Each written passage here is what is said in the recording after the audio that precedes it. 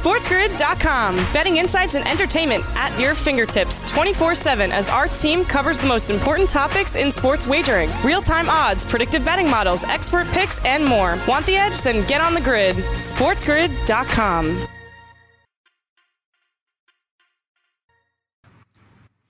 Welcome back in, everybody, right here to the early line, giving you the edge on Sports Grid. Dane and Kevin trying to put the fun in functional sports content. And Kev, unfortunately, no fun is being had right now in college football. We talked yesterday about some of the big games that were being kind of canceled, postponed, removed, moved, what have you. We talked about stuff in the SEC. We knew about Alabama, LSU. We knew about Texas A&M, right? So that's already, by the way, the number 1 and number 5 teams in the country. Okay, we heard more cancellations or postponements, shall we say, yesterday as COVID continues to ravage, especially in the SEC and in the Big Ten, Kev. Unfortunately, we also heard the Ohio State-Maryland game affecting the number 3 team in the country is now being canceled. And remember, we heard about this in the Big Ten. There are no makeup games. They are not being played. And we also heard that you have to have 6 games to qualify for your conference championship. And this is now one Buckeye game that is down. There's other places down in the SEC. The Georgia game is being canceled for the number 12 team in the country. We got places like Memphis versus Navy being postponed. We got Air Force Wyoming being postponed. It seems like this snowball is rolling downhill, not in a good way, Kev. Yeah, I think it would be ideal if we separate the conversations from the Big Ten and the SEC Conference. Right now. Yeah, okay. And I want to start with the Big Ten, with Ohio State specifically. This is something that you and I have been talking about a lot with the Big Ten and Ohio State specifically, okay? This team, by playing in the Big Ten, walks a very thin line. Any player tests positive has to miss 21 days, no makeup games, and it's really not a spot where there's a lot of margin for error. I mean, think about this. Wisconsin's debut game, they look wonderful. I mean, they beat down Illinois by a score of 45-7. They didn't give up an offensive touchdown. They didn't give up offensive points. It was a scoop and score that got Illinois that touchdown. I remember it well. I had the under. I'm upset about it still. But Wisconsin, we've not talked about this team in a long time. In fact, Dane, the only light in which we've brought up that program is that their college football playoff hopes are done. That they don't have any more room to find themselves in the mix. We've certainly not crossed that bridge yet with Ohio State. If I am correct, this is more Maryland than Ohio State when it comes to these positives. But really, how many more games can this Ohio State team afford to miss, especially when you consider the way that the Big Ten's quality has dropped? Outside of this Indiana game, look what remains for Ohio State. Illinois, Michigan State, Michigan. Reality is, none of those teams hold weight. Ohio State plays next week against Indiana, right? They get the job done, Dane. They move to 4-0. They might as well just shut the season down, play in the Big Ten title game, see you on the other side. Because the rest of it all feels like unnecessary risk. The Big Ten walks this tightrope, and this is the first kind of light that'll shine on the Ohio State side of like, man, this can go south. Oh, it absolutely can, Kev, as we welcome in our radio audience from around the country and around the globe. Thanks for getting up very early with us here on the early line, Dane Martinez and Kevin Walsh. Remember, Kev, the Big Ten has also said you need to have 6 games to qualify for the Big Ten championship game. Right. And so this is all could be a factor of the schedule because it's not only you, right? It's your opponents as well. You made the point that it's Maryland that has the outbreak, not necessarily Ohio State. right now, right? So who's to say? You just reeled off a bunch of other opponents for Ohio State. This is ravaging the upper Midwest, Kev. Wisconsin and Michigan, these are states that are spiking. You talk about Michigan and Michigan State still on their schedule. This is, in essence, out of their control on some level. And because they have already put forth their policy, right? 21 days, canceled, not postponed, 6 games to qualify. I don't want to be doomsday and cancel culture necessarily, but we could get to a place, right, Kev? We could get to a place where, like you're mentioning, just like Wisconsin becoming an afterthought, I don't know that Ohio State doesn't get to the finish line or doesn't become an afterthought, but then, Kev, does things like the one-loss Texas A&M, things like an undefeated Oregon, does that have more weight up against an Ohio State that only has, that's 5-0, let's say, right? On some level, the fact that, you know, we joked about it, right, Kev? The fact that BYU is already like 8-0, 9-0, whatever they are. I acknowledge, Kev, they are a different tier. I get it, right? But on some level, 9-0 is better than 5-0, right? Like, we've seen Wisconsin drop by being idle. Texas A&M's going to be idle. Alabama's going to be idle. Ohio State's going to be idle, right? What happens when Cincy wins again by 35, right? Like, this is on some level, you got to bump them up. But this is the thing with Ohio State, okay? Let's just say the season ended today. Ohio State does not have a more impressive resume than Cincinnati. Their third spot in the country comes with an assumption of results. But Cincinnati's domination over Memphis, Houston, big win against SMU, that is a lot more than Ohio State has done. So if we're just taking resumes as they stand, the Bearcats do belong in front of Ohio State. But if Ohio State can't add to what they've done so far, this becomes tricky. And it's going to be tricky in the SEC, in the Big Ten, probably everywhere, Kev.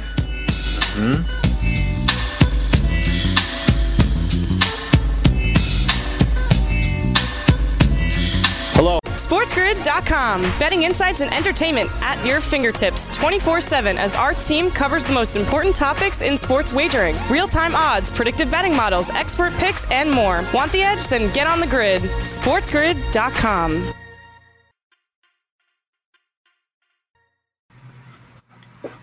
Welcome back in, everybody, to the early line, giving you the edge on Sports Grid. Dane and Kevin putting the fun in functional sports content. Kev, this has been our gripe for so long, okay? And you ask, which gripe are you talking about, Dane? We have a ton of them. The gripe I'm talking about specifically is why the polls start so early in the season, okay? The idea that the college football playoff will release their first rankings, you know, like 5, 6, 7, for some teams 9 weeks into the season.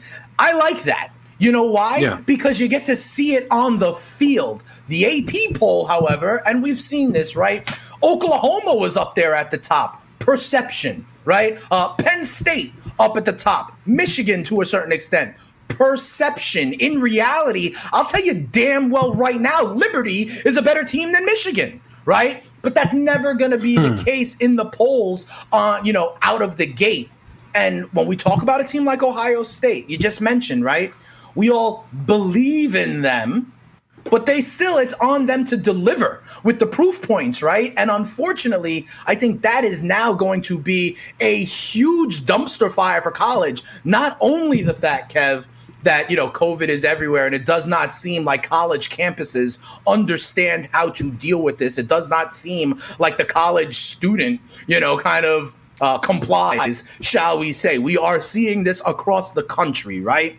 But when you overlay the fact that the SEC got started, some of these group of 5 teams already have games, but then in the Pac-12, they've got 1. In the Big Ten, they've got like 2 or 3. Now it even further complicates this idea of initial perceptions of teams and them being ranked as such with what we are actually seeing with some of these schools, right? Like Oklahoma State, for example. They rose because of what we saw on the field, right? And some of these teams are not going to have that opportunity and are going to get the benefit of kind of like relying on the initial perception of the team, especially maybe Ohio State. Well, yeah, right. Again, if you ask me today to rank teams solely based on what they have done, Ohio State is not a top 4 team in the country. Yes, right. They're not. Now, based on the roster, the expectations, the pedigree, right. Then Ohio State is where they belong. Potential is a dirty word sometimes, Kev. You know what I mean? The thing is, we've never had a season like this where you got BYU that's played 5 more games than Ohio State. So has Ohio State done enough? It's a question that you would answer with no, being realistically. But what about the SEC, Dane? What about the SEC? Because here's the reality, okay? Yep. Bama's played 6 regular season games. That's how many games that Oregon is supposed to play. Ohio State now, if there are no more cancellations, will play 7 regular season games. Okay? So, max. I look at the SEC right now, okay? We have more games canceled than playing this week. 4 canceled, 3 playing. And that's if there are no more cancellations. At this point, there's simply no way you could rule that out. If you're the SEC... And Kev, here's the other thing you can't rule out. I'm sorry to interrupt. You can't rule out that the same damn thing isn't going to happen next week, right? Or even more. You know what I mean? The trend cannot be ignored anymore, people. No. And that's actually why I'm bringing it up, right? I don't know what's going to lie ahead for the SEC. I ask you this, though. If I told you that the only other SEC game on the schedule is Bama, Florida for the title, is that fair? No. Texas A&M would certainly not feel like that's fair, right? When they have a win over Florida, when they, could just wait for it. Hopefully if Alabama drops some, I don't think Georgia would think it's fair, hoping for Florida to fall. No. It wouldn't be fair because it would only be fair in the universe, Kev, when you say things like, oh, they're going to be favored to win their next 4 games, right? It's only fair if you then assume that they actually do win their next 4 games. Like, no is my answer to your question, right? Yeah. I don't think it is. I think the tough thing with college football is if I were to list off the Steelers playing the 5 worst teams in football, you'd be like, all right, realistically, they'll probably drop 1 because it's the NFL. I list off Bama's games, and you're like, Bama's favored to go unbeaten each and every season, right? So that's where it's a little bit different. Right. My thing about fair, right? There is 2 sides of this coin. There's your A&Ms and your Georgias, and I probably would tell, hey, listen, A&M, you played Bama, you lost. Georgia, you played Florida, you lost. You don't have as much of a gripe. I understand but you need those teams to lose 2 regular season games because you already lost the tiebreaker, and that's not going to happen.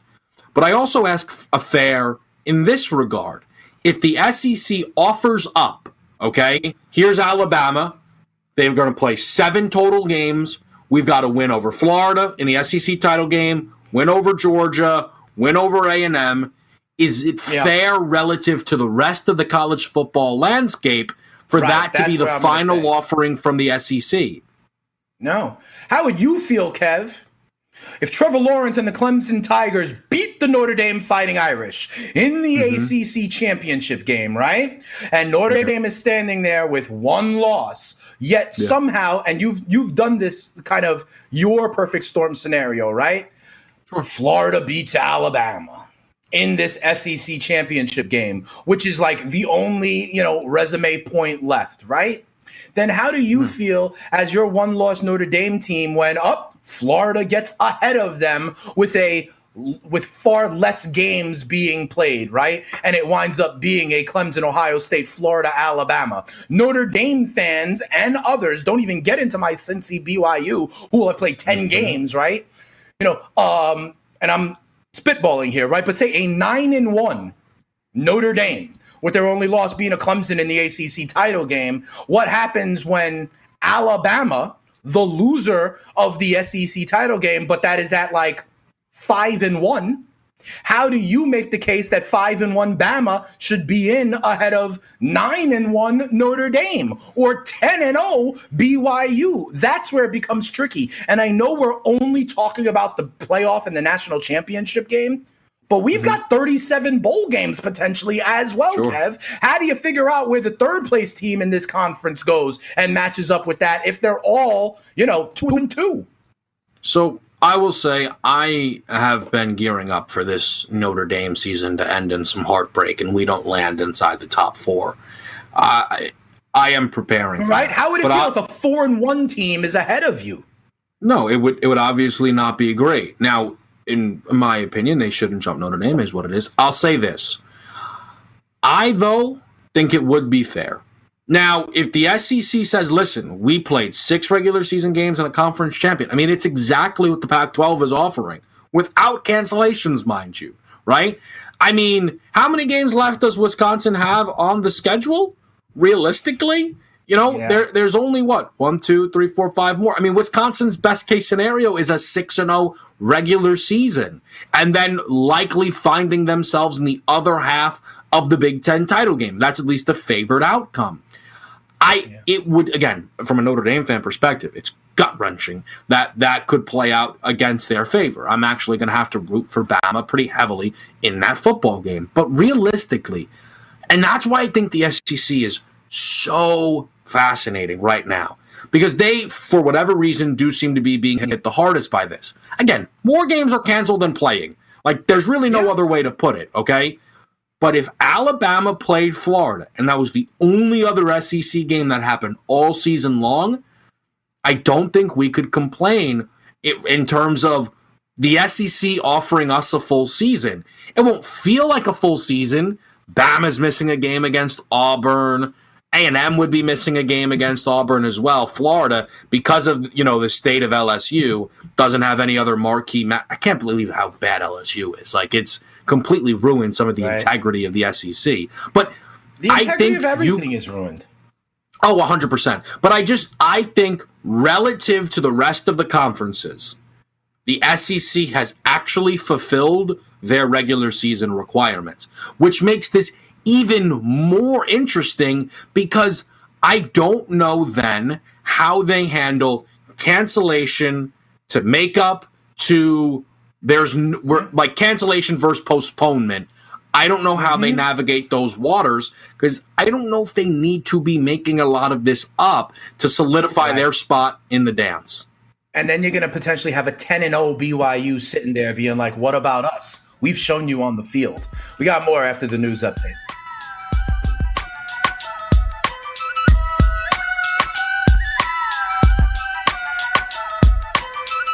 SportsGrid.com. Betting insights and entertainment at your fingertips 24/7 as our team covers the most important topics in sports wagering. Real-time odds, predictive betting models, expert picks, and more. Want the edge? Then get on the grid. SportsGrid.com.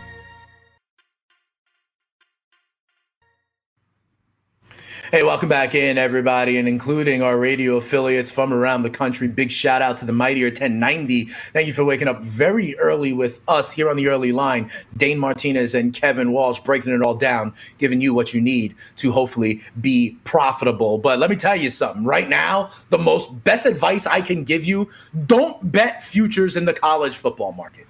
Just don't do it, right? Whether it's a conference, whether it's the national championship, we have no effing clue if any team's even going to be eligible to play like 3 days from now. It's such a moving target, but I digress. We will continue to follow that. We'll bring in our guy Joe Lisi next week, Mid-Major Matt next week to continue to discuss the changing landscape in college football. This is happening across the board as well, Kev, as we turn our attention to the NFL, right? We know about Big Ben. Baker has been activated. The NFL reported more COVID positive tests, like double their last testing period. So it is happening. But as we turn our attention to week 10, we start with, I guess, what I'll deem like the regular injuries, Kev, as we look at, yesterday was the first practice reports for teams, right? They start their practice week. A couple of interesting notes that I will say as we look, not only are some people out, but have been put on IR.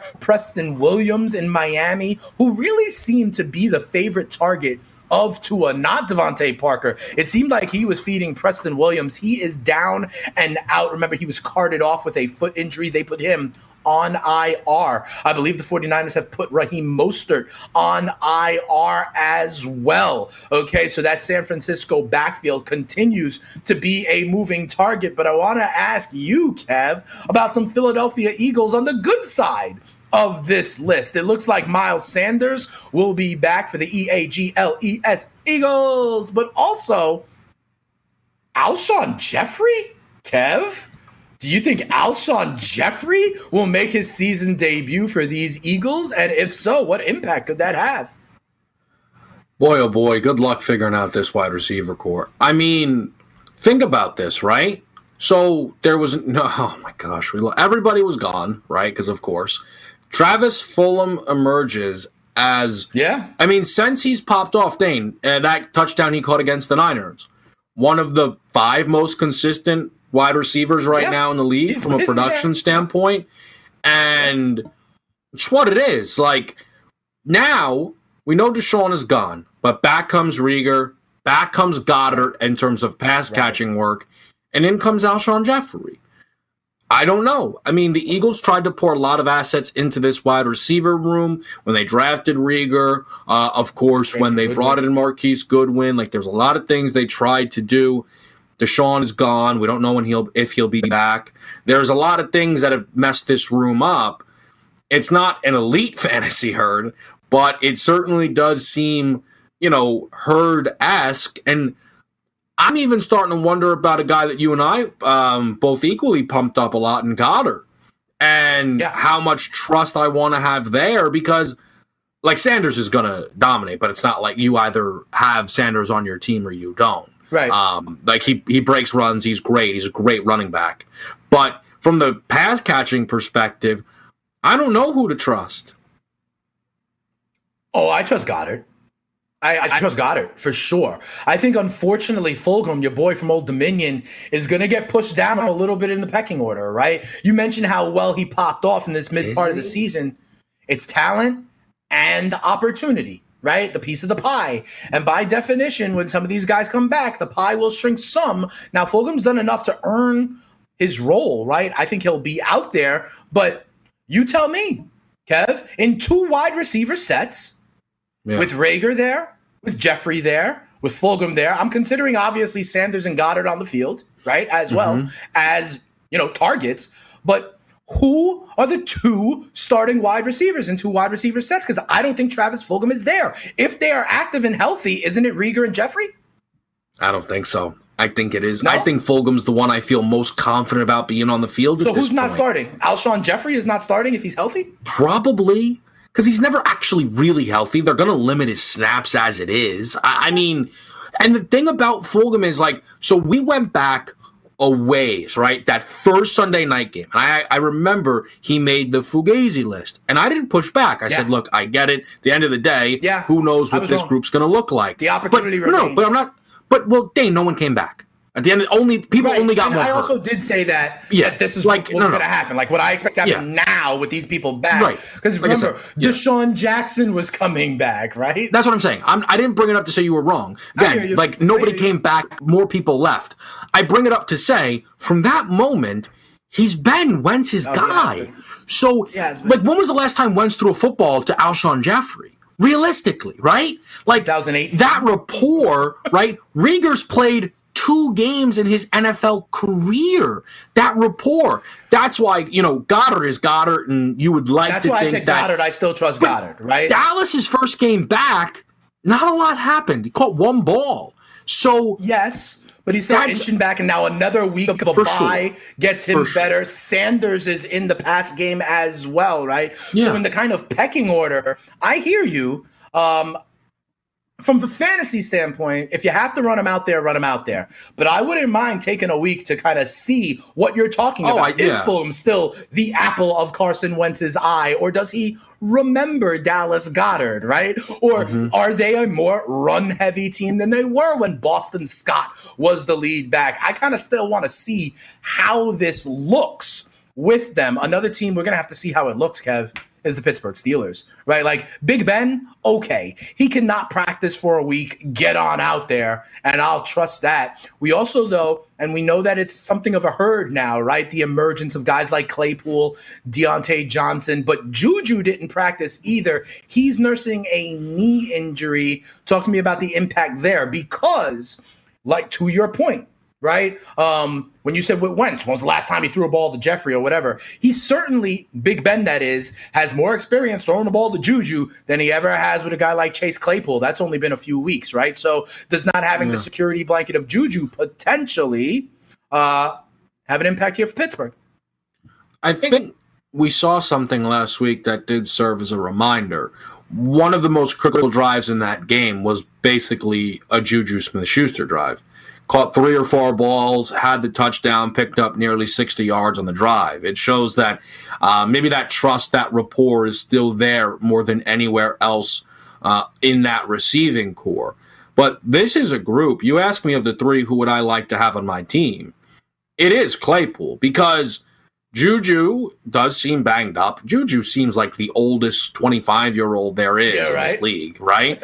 And Deontay Johnson, I mean, I genuinely don't know how anybody plays this guy, because he is, so you know how, right, the Chargers-Falcons point, there's no more bad beats. You put Deontay Johnson in a lineup and he leaves the game injured, right? You can't be like, no. It's the same thing with Deshaun, right? You put Deshaun on a team, he leaves the game hurt. You can't, like, that's what he does. Deontay's at that point now, so Juju leaves and doesn't practice.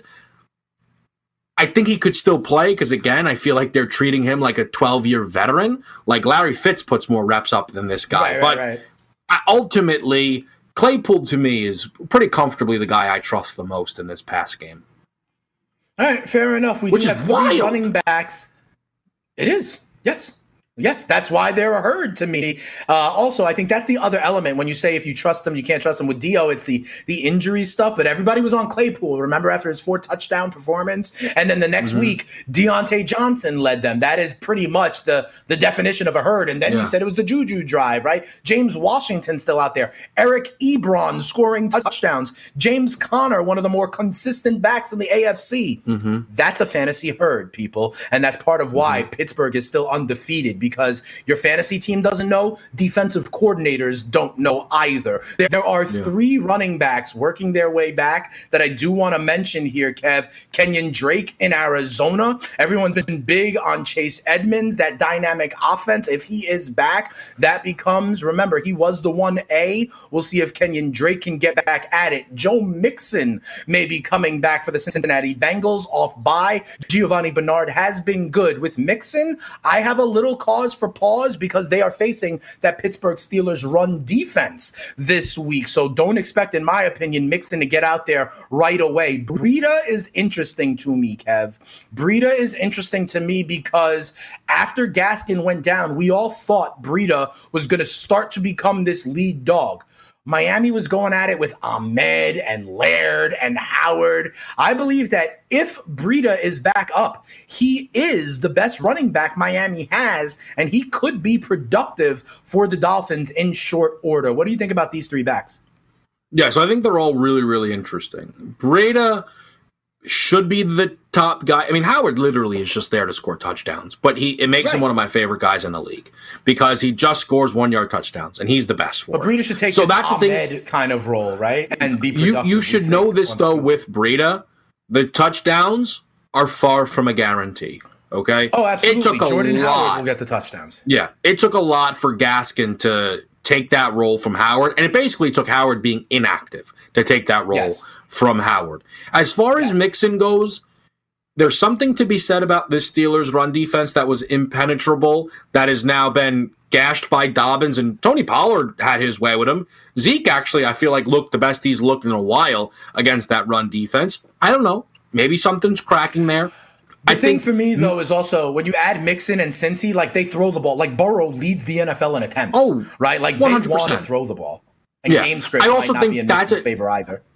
The game script's tough to figure out in a way, though, because if Big Ben doesn't play, it's tough to figure out. That's fair. A lot up in the air. Kenyon, though, to me, one of these rare instances where a guy gets a boost while not playing.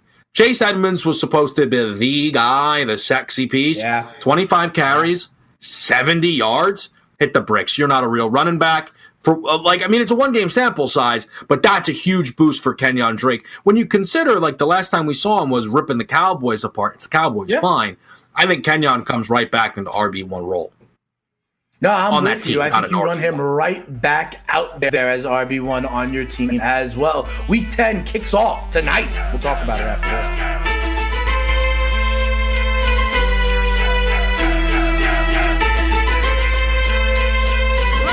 SportsGrid.com. Betting insights and entertainment at your fingertips 24/7 as our team covers the most important topics in sports wagering. Real-time odds, predictive betting models, expert picks, and more. Want the edge? Then get on the grid. SportsGrid.com.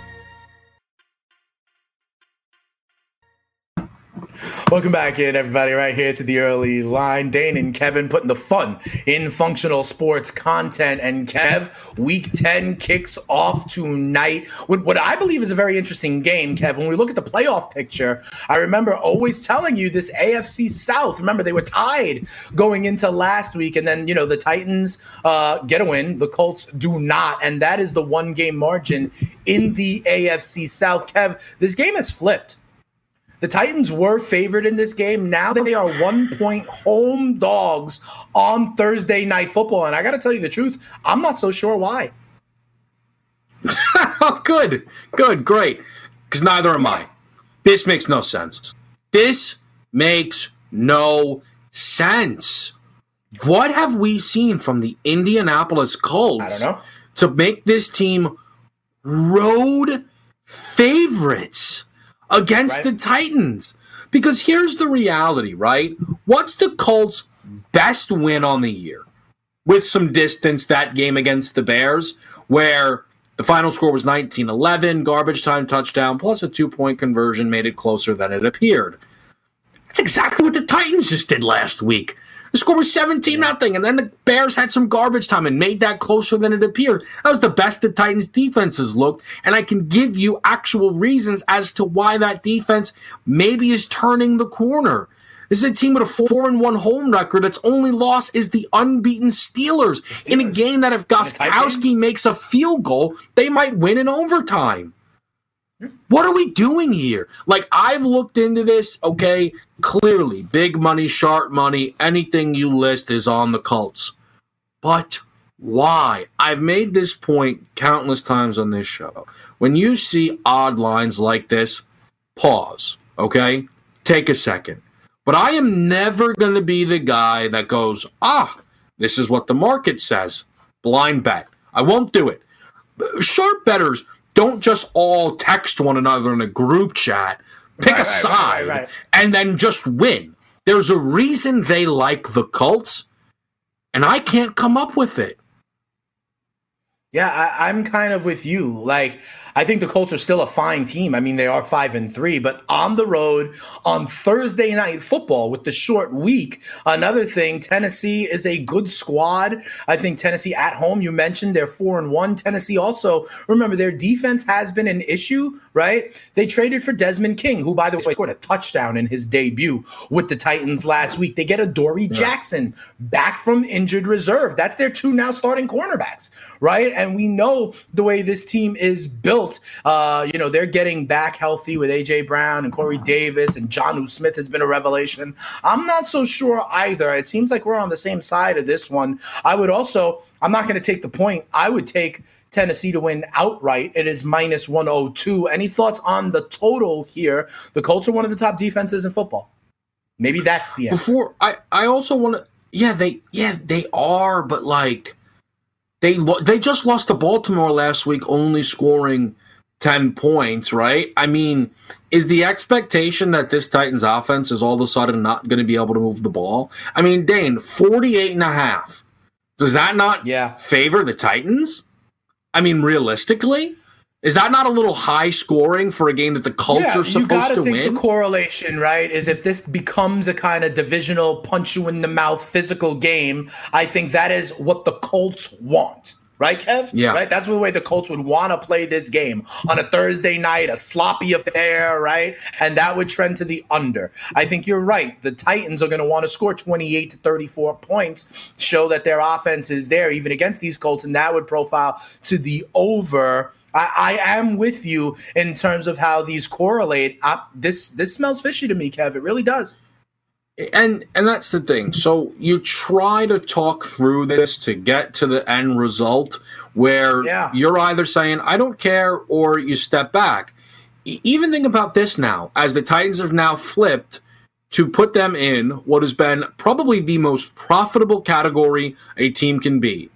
Home divisional dog. It's basically an ATM on the season. I believe it's 12-2 against the number. Home divisional dogs. I know, not even divisional. Home dogs are at 59% so far this year. It was 55% and then went 4-1 last week. Ironically, the Indianapolis Colts were the only home dog that did not get the job done last week. So I'm with you on the trend as well. So again, we've got a trend.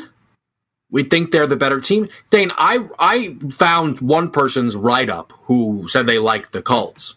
And it was, Phillip Rivers is at his best when he's not pressured, and the Titans have struggled to get pressure. Again, with better guys in coverage, I think they can get some more pressure. The other reason was that, and I couldn't believe, was that they've won 19 of the last 23 matchups, the Colts, with Jacoby Brissett and Curtis Painter as the quarterback in the 4 losses. I'm sorry, that does not matter. That does not matter. Andrew Luck and Peyton Manning are not under center. The Titans are a significantly better team than they've been forever. I don't give a damn about that, right? And here's my reason I bring that up. The person who made that write-up knows what they're doing, respected, okay? Has earned his spot in the industry. And that's what they have to lean on to make this Colts pick. It's like that's what they're hanging their hat on. That doesn't compel me either, Kev. Yeah. I think we're on the same side of this one. I want to ask you 2 more things about this game.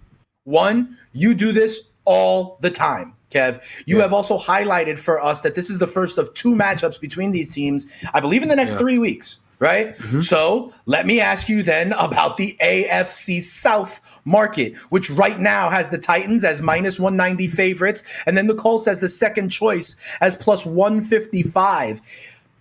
You and me, I think we agree we like Tennessee in this game, but for those Colts backers out there, whether it's the guy with the write-up or others, right, this is a 1-game lead in this division. Indy is plus 155. If you believe you like Indy, why lay a point on the road? Would you be okay playing it forward with the plus 155? Because if they get this win, they'd have the head-to-head win. They'd be tied in the division. I know they renew the rivalry in a mere 2 weeks, though. But again, if you like the Colts, it's not that you shouldn't not take them tonight. Take them tonight, but you have to take some South futures here. Here's why. First of all, they win tonight. They go to first place. Same record. All of a sudden, Colts with the head-to-head win. Yep. This game is in Tennessee. The second game, that's what I'm saying. The second game is back in Indy. Yeah. This spread is I'm like, they're going to show up tonight at Lucas Oil. I'm convinced. And that's going to be the thing that we all missed, is that the schedule misprinted where the game was, but the books knew. I mean, this doesn't make any sense. Dane, if they are 1-point favorites on the road, then when we get to Indianapolis, they're going to be laying close to a touchdown. Yeah. No, they're not. Right. Unless the game in between looks really dramatic, right? If the Packers dump truck them or something like that. But no, I'm with you. I don't think this is a right line. And look, the Titans are playing the Ravens in the game in between. I love that. Right. One of my favorite schedule things is how tough the games are in between. It's the 2 out of 3. It's a great schedule spot. But why would the Titans be minus 190? Again, the book can assume outcomes. The Titans are dogs tonight. They'd be dogs in 2 weeks. They're going to be dogs against the Ravens.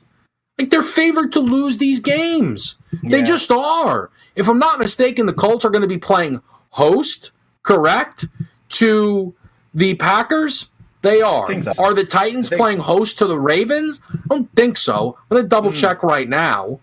No, they're not. Selling the Titans short here. But, or then this plus 155 number is completely manic because the Titans are about to lose 3 games in a row based on what the numbers are telling us. And the Colts are going to, at the minimum, rip off a 2-1 stretch, if not 3-0, hosting the Packers. Does anybody believe this is going to happen, by the way?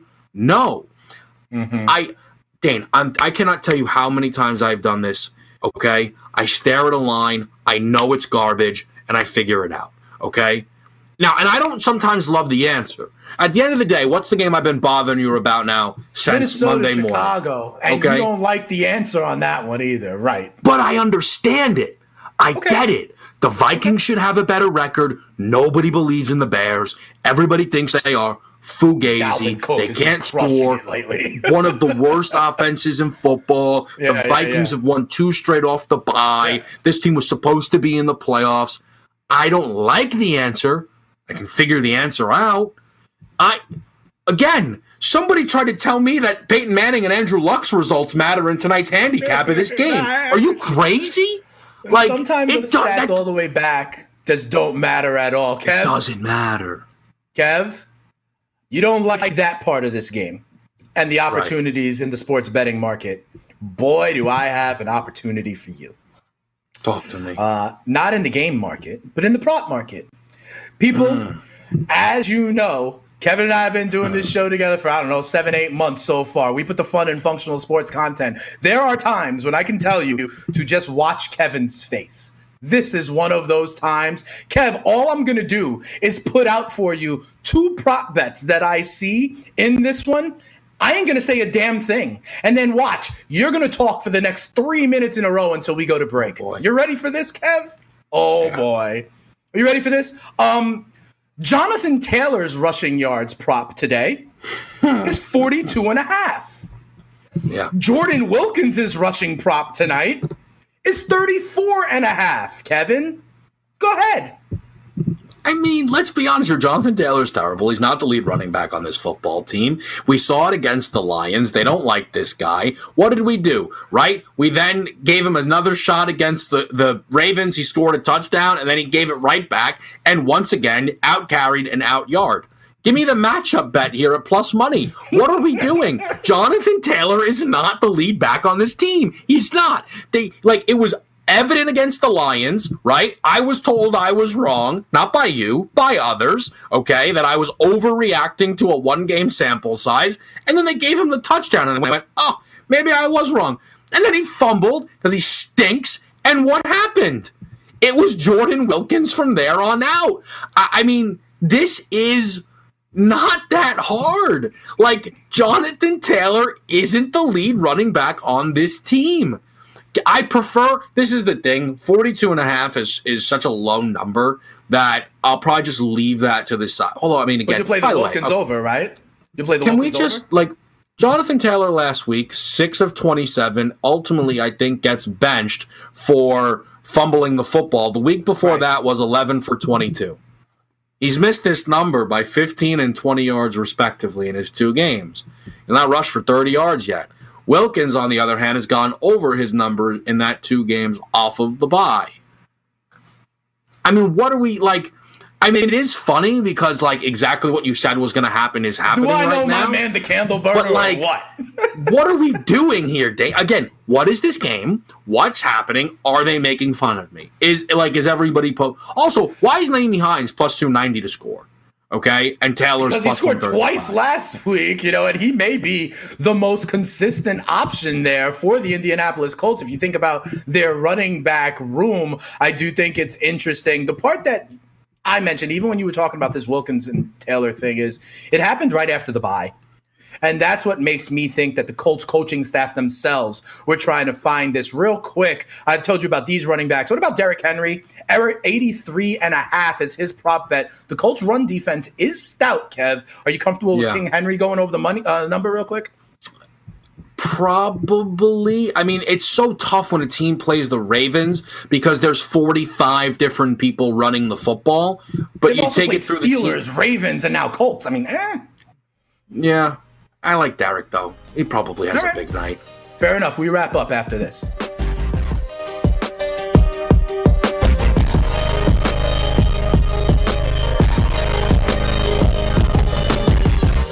SportsGrid.com. Betting insights and entertainment at your fingertips 24/7 as our team covers the most important topics in sports wagering. Real-time odds, predictive betting models, expert picks, and more. Want the edge? Then get on the grid. SportsGrid.com.